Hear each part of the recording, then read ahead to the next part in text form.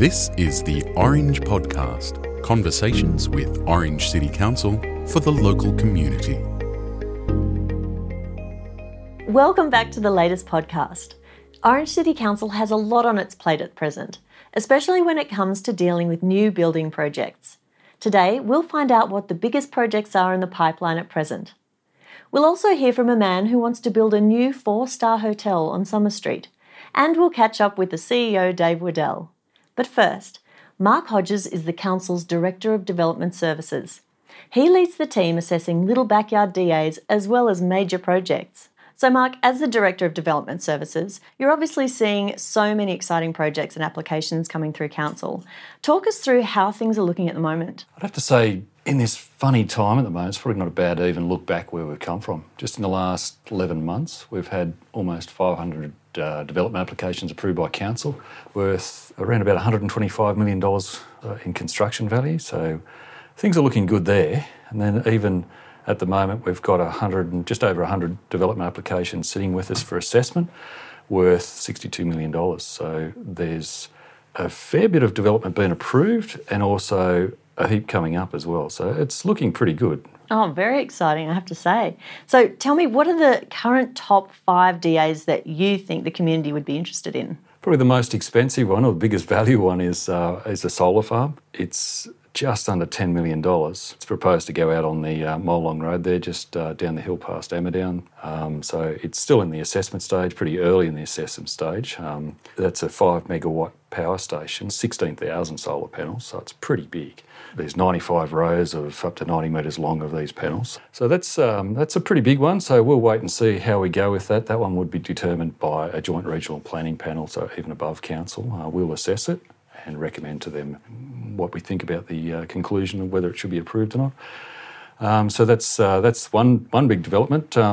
We have 3 motels popping around at the moment, and that's $62 million I mentioned earlier, is not including that big one that you're going to be talking about in TIC, which that would put us up at around $83 million worth of development on the books. So that one's pretty exciting. So the 3 motels we'll have, certainly that Summer Centre one you're talking about, there's one down here at the old Australia Cinemas to convert that into a motel, around about 20-odd rooms in there, so good reuse of an old heritage building. And there'll be a new building over, coming in off Ensley Avenue near the DPI building. So there's about 60-odd rooms in that motel there. So shows a fair bit of confidence in the tourism market in town. Another good reuse of an old industrial land shed area is over at Electrolux, the old Electrolux site. We've got ATEC over there, which is like an aluminium extrusion, like a moulding company. So they make like window frames. So that's around $5 million there, and a good employer and a reuse of a vacant industrial building. So we're pretty excited about that one particularly. Slip out the road on Molong Road, you've got Agrestic Growth, so proposing to spend almost $4 million out there doing some quite exciting things with a bunch of new shops that would be based on local fresh food and wine, a bit of a small bar, and tourist accommodation buildings out there. So that one's interesting. Council has its own gallery extension of $3.5 million, so that'll be finalised, the approval process, hopefully soon. So that's a good development. And then out at Kinross, they're putting on a new industrial arts building. So that's, I think, it's $2.5 million, that one. So there is a lot on. Yeah, wonderful. Oh, that's really exciting. Well, so tell me, why is it important that we keep seeing developments such as the ones that we've just discussed come through?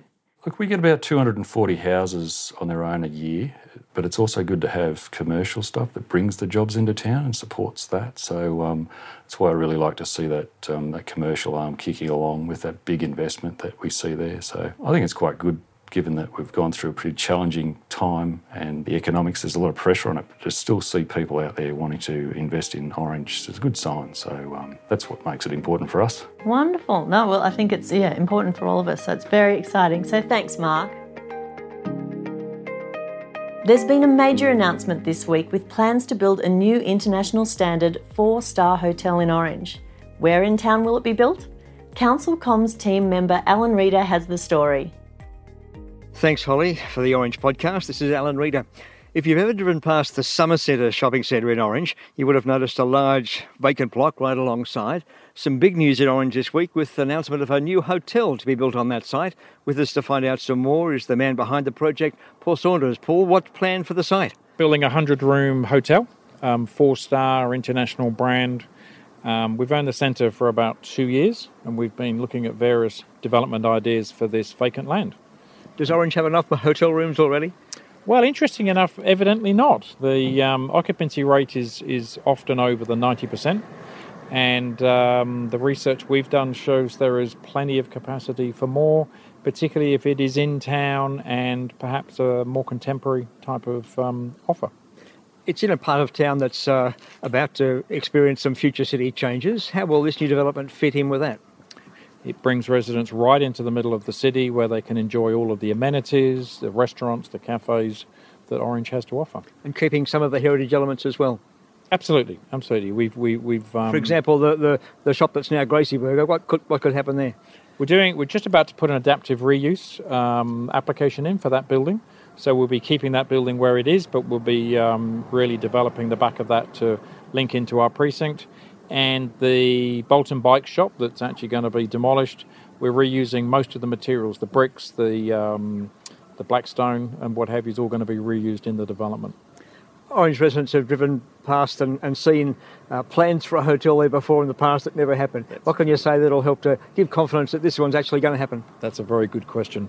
Well, when we bought the property, I think the DA had lapsed for the Quest Hotel, and that's now moved and opened up towards the back of town. We are owner operators, so we will be my partner operates hotels, and so we will be running this ourselves. So there's no danger of not having it open and running. Paul, thanks for your time. Thank you.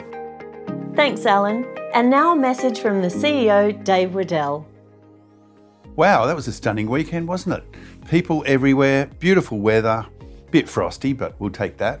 Great to see people coming up from Sydney and spending money. So I hope you and yours made lots of money out of them, whether it was an Airbnb or business, coffee shop. Good to hear from Mark Hodges too about development. They have so much going on downstairs, millions of dollars of development, and throw into that a $22 million hotel. 3 weeks ago, there was lodgement of another hotel. And the week before that, I went and looked at the 82-room hotel at the private hospital. So, we're very lucky here. What an amazingly diverse economy we have. We're driven by health, we're driven by tourism, food, wine, education, and we've got the second largest underground gold mine in the Southern Hemisphere. Pretty good town to live in. Hope you have a great week, and look forward to seeing you around the traps.